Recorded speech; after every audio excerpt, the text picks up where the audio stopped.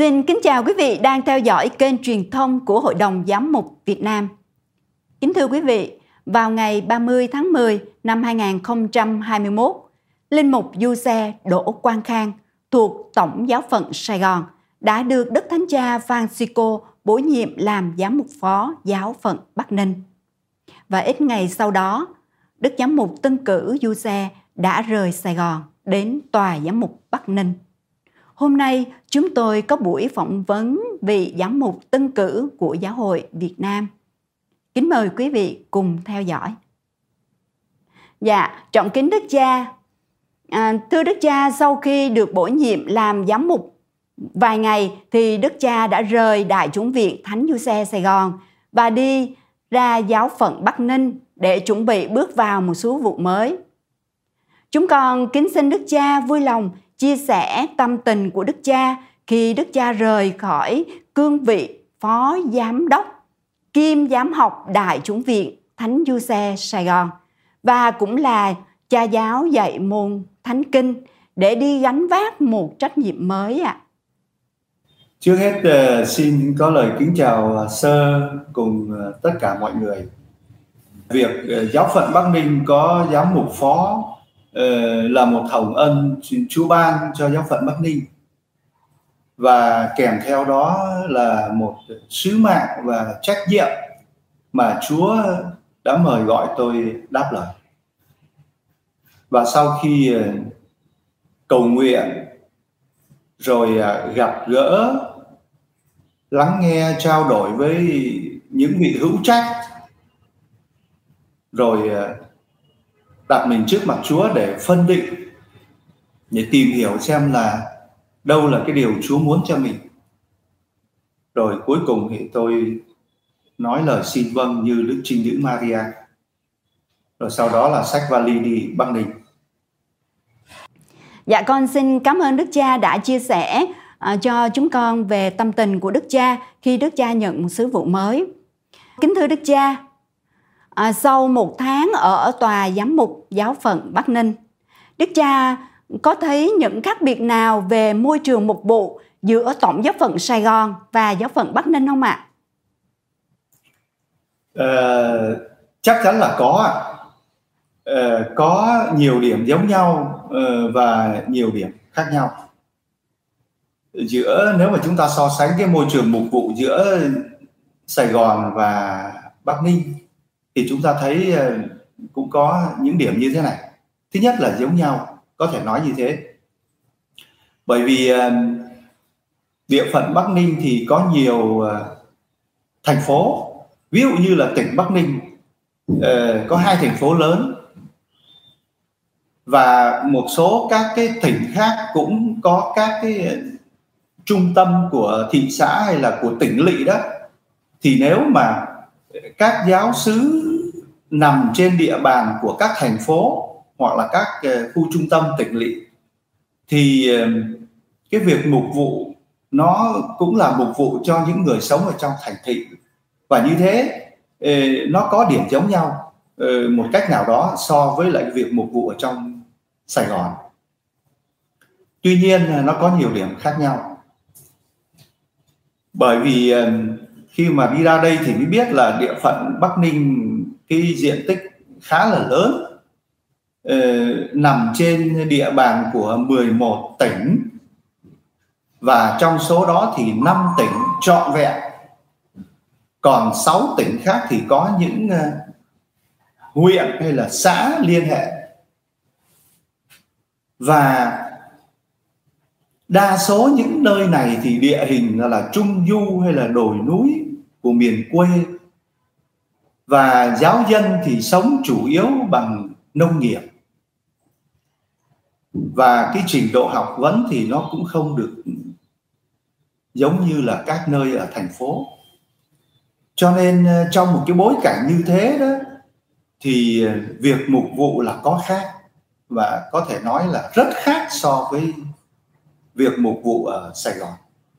Dạ, con xin cảm ơn Đức Cha. Và kính thưa Đức Cha, thì trên trang web của giáo phận Bắc Ninh cũng như thiệp mời tham dự thánh lễ tấn phong giám mục đã đăng huy hiệu và khẩu hiệu giám mục rất là ấn tượng và thời sự của Đức Cha.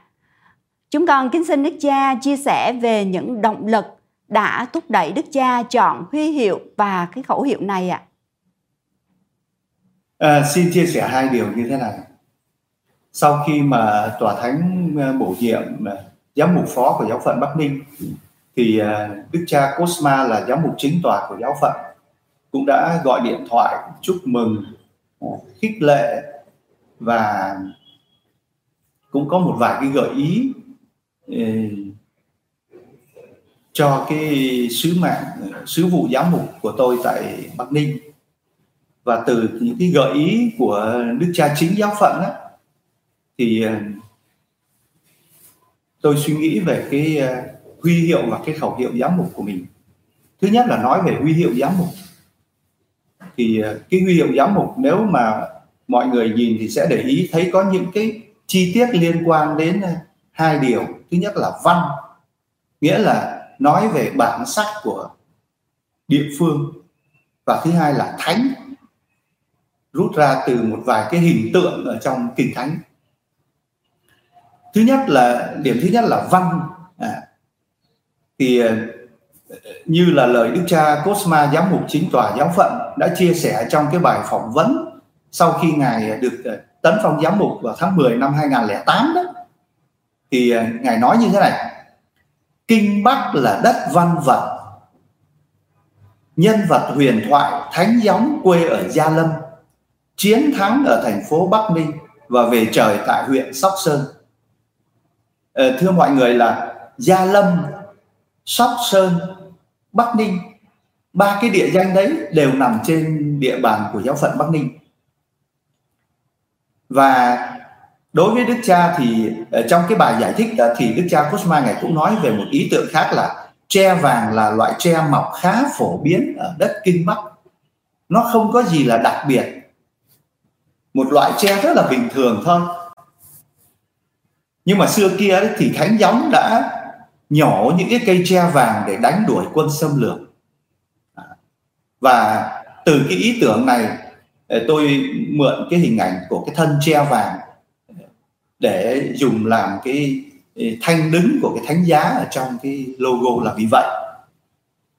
Rồi ngoài cái thân tre vàng thẳng đứng đấy thì trong cái huy hiệu mọi người để ý thì sẽ thấy có một cái thanh ngang. Và cái thanh ngang này nó có hai chi tiết. Một cái cánh ở bên trái đó là một cái cành lá tre, còn cái bên phải là bông lúa vàng. Thì cái hình ảnh này cũng là một hình ảnh rất là quen thuộc của làng quê ở miền Bắc. Và cái hình ảnh này thì cũng phải là tự nhiên mà nghĩ ra được, bởi vì đây là cái hình ảnh logo của giáo phận Bắc Ninh.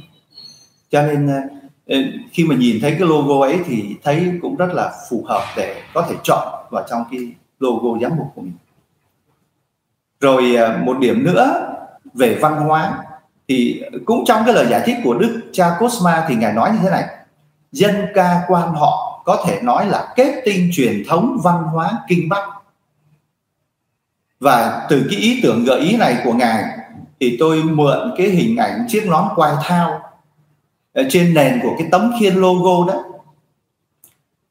để muốn diễn tả là trên cái nền văn hóa ấy thì cái sứ vụ giám mục được thực hiện. Và cái sứ vụ giám mục được thể hiện qua hai cái hình tượng của Thánh Kinh.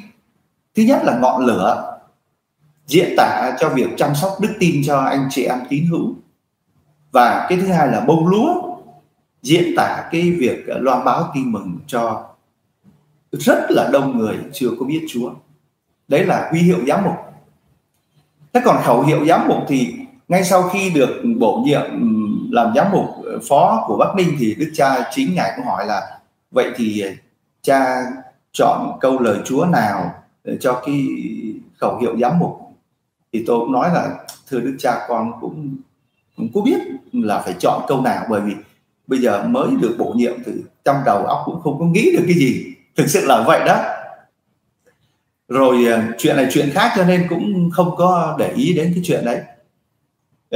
Rồi trong cái chuyến bay đi từ Sài Gòn ra Bắc Ninh đó, thì ngồi ở trên máy bay đó, thì có chờ giờ một chút rồi mở cái điện thoại ra thì nhận được cái email của văn phòng hội đồng giám mục gửi để mời đi họp hội đồng giám mục. Bé lớn mới được đi mời họ đi họp hội đồng giám mục. Rồi nhưng mà lúc đó đang trên máy bay thì đâu có họp hành gì được. Nhưng mà mở cái file đính kèm đó thì đọc cái file tài liệu gửi đó thì thấy ở trong cái file đấy tóm tắt lại cái bài giảng của Đức Giáo hoàng Francisco trong cái phiên khai mạc Thượng Hội đồng Giáo mục Thế giới lần 16 tại Roma. Thì Đức Giáo hoàng ghi nhận ở trong cái bài giảng đó có 3 cái động từ như là cái phương thế để giúp thực hiện cái chủ đề của Thượng Hội đồng Giám mục. Và 3 cái động từ đó là gặp gỡ, lắng nghe và phân định. Và tự nhiên giống như là được Chúa soi sáng vậy đó. Thì nghĩ là chúng ta chắc là sẽ chọn 3 cái câu này cho cái khẩu hiệu giám mục của mình. Và trước khi lên máy bay thì cũng không biết cái điều này. Cho đến khi xuống máy bay thì mới có được 3 cái điều này. Rồi quyết định chọn như thế. Và trong đầu suy nghĩ là việc gặp gỡ, lắng nghe và phân định như là một cái khẩu hiệu cho cái đời giám mục của mình thì không phải chỉ để dùng để cùng với giáo hội địa phương tham dự cái Thượng Hội đồng Giám mục Thế giới lần thứ 16 này. Nhưng mà 3 cái động từ này còn là cái phương châm sống mỗi ngày cho cái đời sứ vụ giám mục của mình. Đấy. Vì cái chuyện như vậy cho nên nó mới ra được cái khẩu hiệu giám mục. Dạ, kính thưa Đức Cha, khi nghe Đức Cha chia sẻ về khẩu hiệu cũng như huy hiệu giám mục của Đức Cha thì con thấy là bên cạnh Đức Cha và trong hành trình tiếp theo của Đức Cha luôn luôn có sự hiện diện của Chúa Thánh Thần hướng dẫn Đức Cha trong mọi công việc. Đó là điều rất là quý. Và có một câu hỏi nữa con xin được gửi đến Đức Cha nhưng nói về huy hiệu của Đức Cha. Thì xin Đức Cha chia sẻ về cái ý tưởng thiết kế huy hiệu giám mục của Đức Cha có tiếp nối với cái đường hướng mục vụ của Đức Giám mục Chính tòa hiện nay là Đức Cha Cosma Hoàng Văn Đạt không ạ? Tại vì con thấy là trong cái huy hiệu giám mục của Đức Cha có cái sự liên kết của hình ảnh tre, nón quay thao là ý tưởng từ cái huy hiệu giám mục của Đức Cha Chính tòa. Chắc chắn là có một sự tiếp nối rồi. Trong truyền thống của Hội Thánh thì cũng đã có sự tiếp nối từ thời các thánh tông đồ xuống từ thế hệ kỷ này sang thế kỷ khác. Chắc chắn tính truyền thống của Hội Thánh là một cái đặc tính không có ai mà không thấy được. Đấy là rất là rõ ràng. Và nếu mà mọi người nhìn cái logo giám mục của Đức Cha Cosma, giám mục Chính tòa giáo phận, thì cũng sẽ thấy những cái nét văn hóa như thế. Cũng có cái nón quai thao, cái hình tượng của nón quai thao, rồi cũng có hình ảnh của cái cây tre vàng làm cái thánh giá ở trên cái logo đấy. Thì hai cái ý tưởng đấy cũng là hai ý tưởng mà Đức Cha Cosma ngài gợi ý cho tôi, và tôi cũng thấy cái điều mà ngài gợi ý rất là hợp lý. Chúng ta không thể nào mà thực hiện cái sứ vụ mà Chúa ủy thác cho mình ở ngoài cái văn hóa được. Cho nên cái điều đấy thật là hợp lý. Và tôi nghĩ cái sứ vụ giám mục mà Chúa ủy thác cho tôi thì cũng phải đặt nền tảng khởi đi từ cái văn hóa mảnh đất mà Chúa đặt để mình vào để thi hành cái sứ mạng. Cho nên cái yếu tố văn hóa là một trong cái yếu tố rất là quan trọng. Nếu mà chúng ta cứ đi từ thời Chúa Giêsu rồi đến các vị tông đồ thì chúng ta cũng thấy rõ ràng như vậy. Đức Giêsu nhập thể thì cũng là một thứ hội nhập đi vào trong một cái nền văn hóa. Rồi Thánh Phaolô khi mà trình bày các cái ý tưởng trong các lá thư mục vụ của ngài thì chúng ta cũng thấy rõ nét ngài đi vào trong cái văn hóa Hy Lạp để trình bày lời Chúa cho họ. Lời Chúa không thể nào mà không đặt khởi đi từ một cái nền văn hóa để được gieo vãi và được lớn lên. Cho nên cái yếu tố văn hóa theo tôi thì là một yếu tố mà hiển nhiên là quan trọng để như là một khởi điểm để từ đó chúng ta thực thi cái sứ vụ mà Chúa ủy thác cho, dù chúng ta là ai, là Kitô hữu, là linh mục, là tu sĩ hay là giám mục. cũng thế thôi. Cho nên chắc chắn có một cái sự nối tiếp. Và tôi được bổ nhiệm về đây làm giám mục phó. Cũng may mắn là Đức cha Cosma ngài chưa có tới tuổi nghỉ hưu, cho nên tất cả những cái gì về đường hướng thì tôi lắng nghe ngài, rồi ngài sẽ gợi ý chuyện này gợi ý chuyện khác, và trong khả năng của tôi có thể giúp đỡ cộng tác với ngài việc gì đấy thì tôi sẵn lòng. Cho nên chắc chắn là đã có một sự tiếp nối, và trong những ngày tháng sắp tới thì cái sự tiếp nối ấy vẫn cứ tiếp tục trên cái mảnh đất của giáo phận Bắc Ninh này về sứ vụ mục tử giữa Đức cha Cosma làm giám mục chính tòa và tôi làm giám mục phó. Kính thưa Đức cha, với chia sẻ của Đức cha rất là ý nghĩa về văn hóa, kinh thánh, rồi về gặp gỡ, về con người, về đất nước, thì rất là phù hợp với môi trường của giáo phận Bắc Ninh. Kính thưa Đức cha, cho con hỏi thêm một câu hỏi nữa về khẩu hiệu, đó là với cái khẩu hiệu giám mục của Đức cha là gặp gỡ, lắng nghe, phân định theo hướng của Thượng Hội đồng Giám mục Thế giới lần thứ 16. Kính xin Đức cha chia sẻ về tính hiệp hành trong sứ vụ sắp tới của Đức cha. Thì mọi người cũng biết là chủ đề của Thượng Hội đồng Giám mục Thế giới lần thứ 16 là hướng tới một giáo hội hiệp hành. Và cái từ hiệp hành ấy được giải thích bằng 3 cái từ mà ở trong cái chủ đề nó đã nói đến là hiệp thông, tham gia và sứ vụ.